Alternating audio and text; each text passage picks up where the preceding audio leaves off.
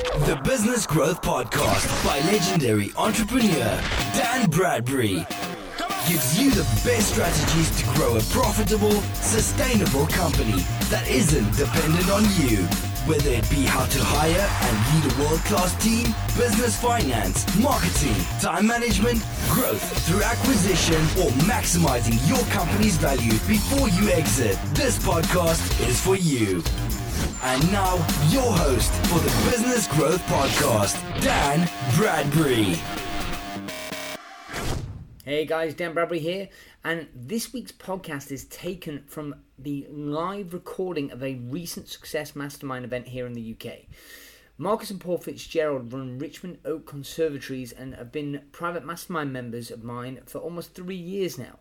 However, in that time, they've gone from just working for wages and barely scraping by to 2 of the last 3 quarters of the best in the company's 10-year history, including one of those quarters where they did more revenue than in the previous 12 months combined. In this short interview, they share why they sacked their number 1 salesperson and never looked back, which numbers to analyze to have the biggest impact on your business, how a few small tweaks to their follow-up process transform their sales, why you should never ever believe the hype that comes from those with a vested interest, how to get key employees of a competitor to come and work for you, plus much, much more. There's loads of great stuff in this interview, but it was recorded at a live event, so the audio quality sometimes isn't perfect, but hopefully you'll feel the quality of information will more than make up for it. If you want to get the matching PDF case study download that goes with this episode, you want to go to www.danbradbury.com/podcast. So with that said, enjoy this interview with Paul and Marcus Fitzgerald.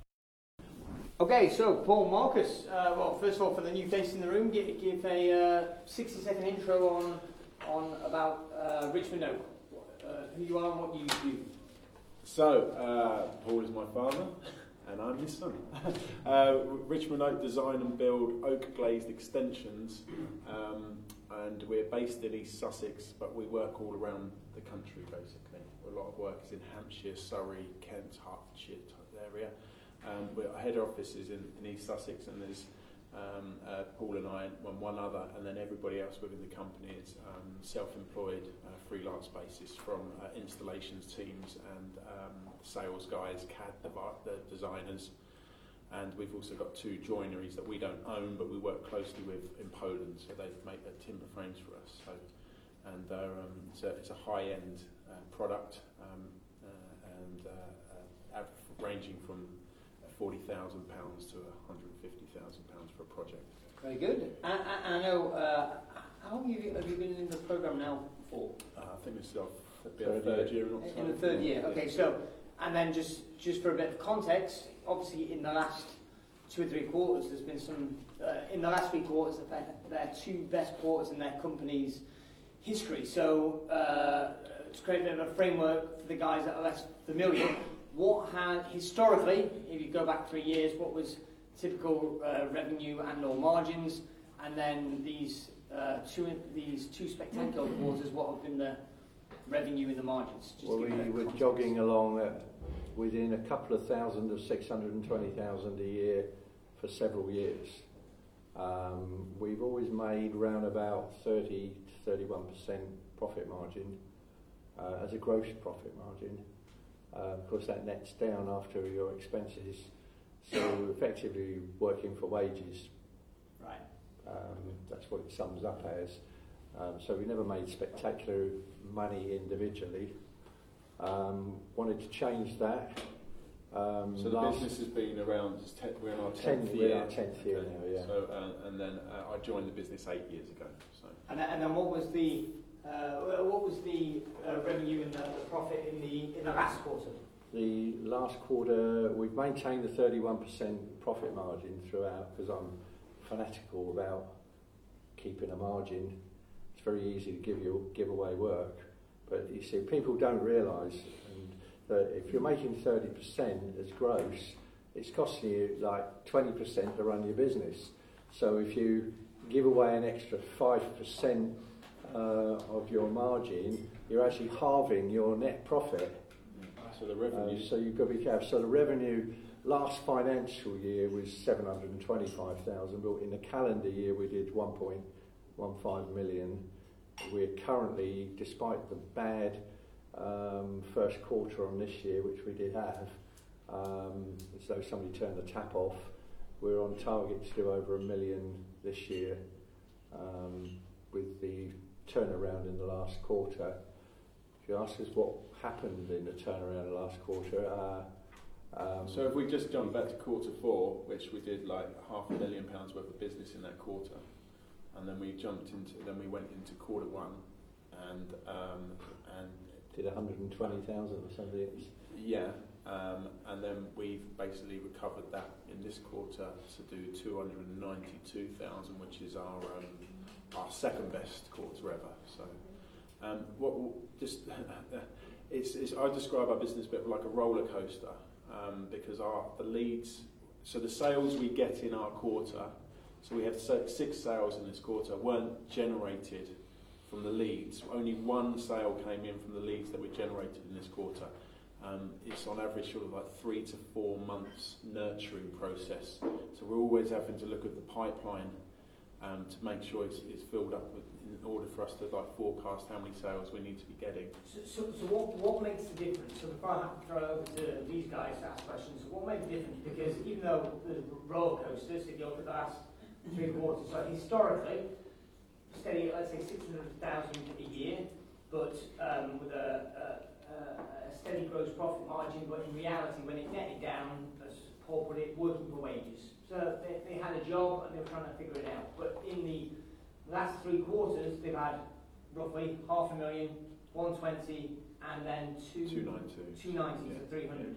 So they've had what, 8, 9, so they've had 900-ish thousand in revenue in the last 3 quarters, right?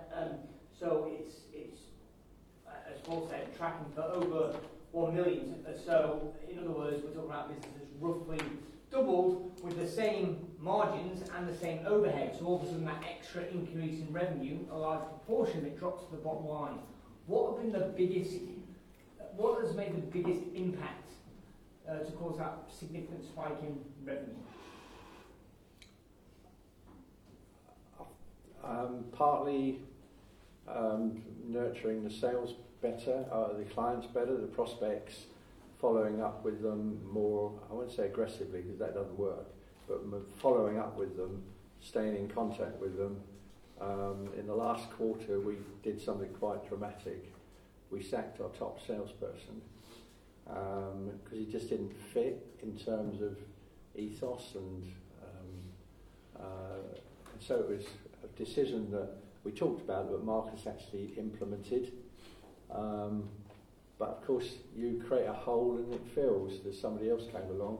He hasn't sold anything yet, but he's got a good attitude, and he's following up well with his clients. Well, I think the when you look at it, we're very much more drilled on analysing numbers. So I look at this prep that I've got here, and I go back 2 years, and I'm like, there's a number of charts here and analysis going on here, and I'm constantly reviewing it. And then whilst even doing this, I then created something else that I need to look at more, which is to do with the lead source that came in within the last quarter.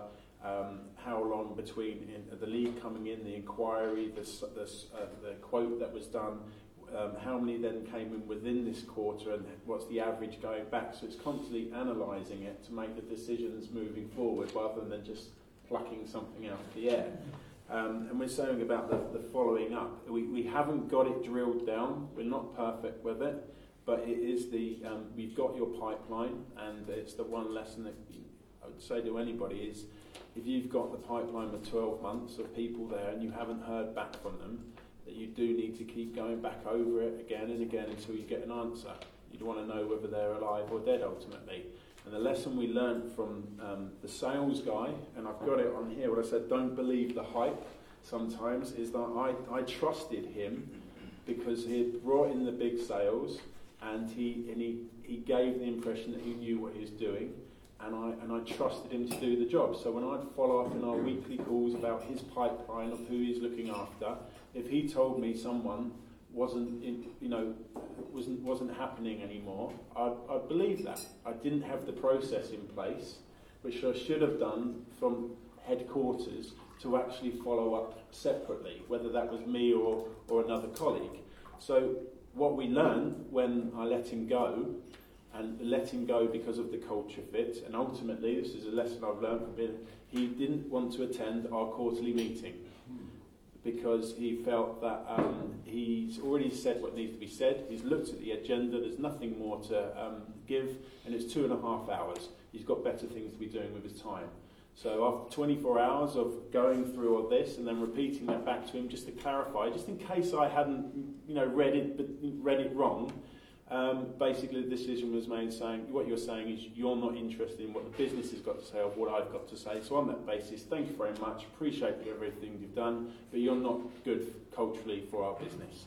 And that was a big, big risk to take, to do that. And it shocked the other sales guys. So why did you do that?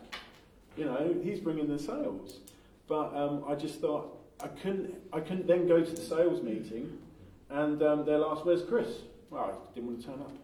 Now, what message is that going to send through? But what the knock-on, there's a point to this, the knock-on effect of that was within 48 hours, we had managed to take on 2 other guys from our main competitors, who then, in doing so, covered a broader range of area in terms of counties, one of them also taking over the area that Paul looks after, because part of the plan for us is to reduce the roles of what he's doing. So, and then the lesson that was learned is when we then pulled his leads back and went through his pipeline, which was split between Paul and the new guy, funny, I pulled in 100 grand's worth of business. Not all of those were dead. He had just decided that, that he had made that decision. So yes, we managed to pull in two projects, and there's still some now ongoing. We did lose some, but the lesson for me, and I'll take ownership, because he was responsible for looking after him, I'm the ownership of overseeing all of that. So the process moving forward is that we will keep a closer eye on that pipeline and follow it up, and not just rely on the salesperson to be doing that task. Very nice. So, first of all, give him a round of applause.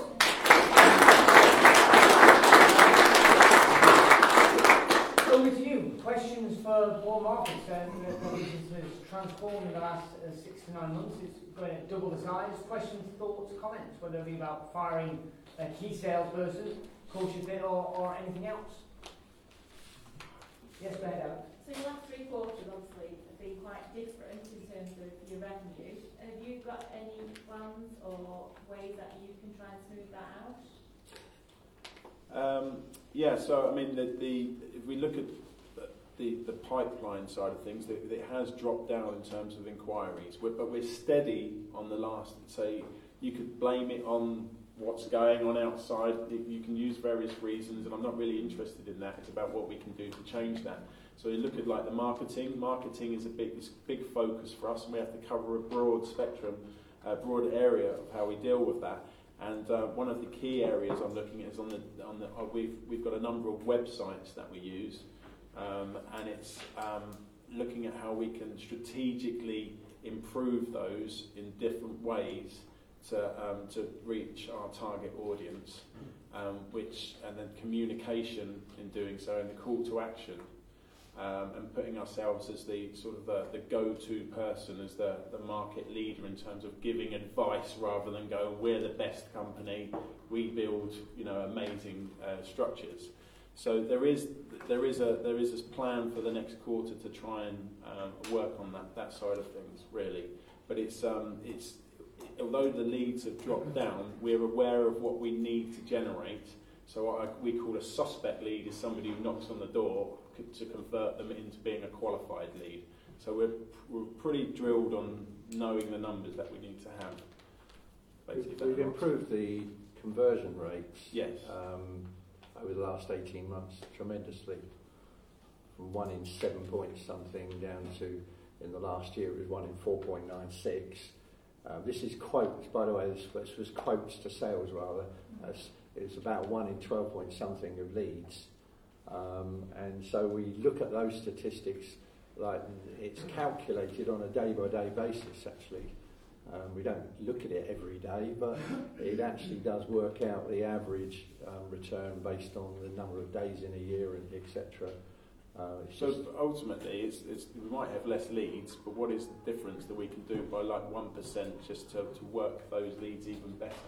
Yeah, because if you create so many suspects, and if you can just get an extra 10% suspects, and then you get the extra 10% of those into becoming prospects, and then you get 10% more of them to do quotes for, then you look at the compound effect of that in what you're going to get in sales, and that's really where we've gained in doing that. It's just small increments compounded together. It's the old like 10 times. Yeah. And that makes a difference between a business that's scraping along, working for wages, versus something that's got a very good profit margin. And remember to just keep going back to it again and again, because it's easy to just sort of let it go and realise that you've just got to keep focused. You get caught up in today's work, don't you? Yeah. And then you forget some of your basic principles, and every so often you've got to slap yourself and say, oh, let's get back to some of this basic stuff that we've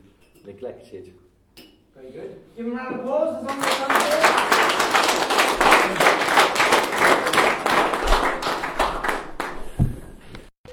Hey guys, Dan Bradbury again.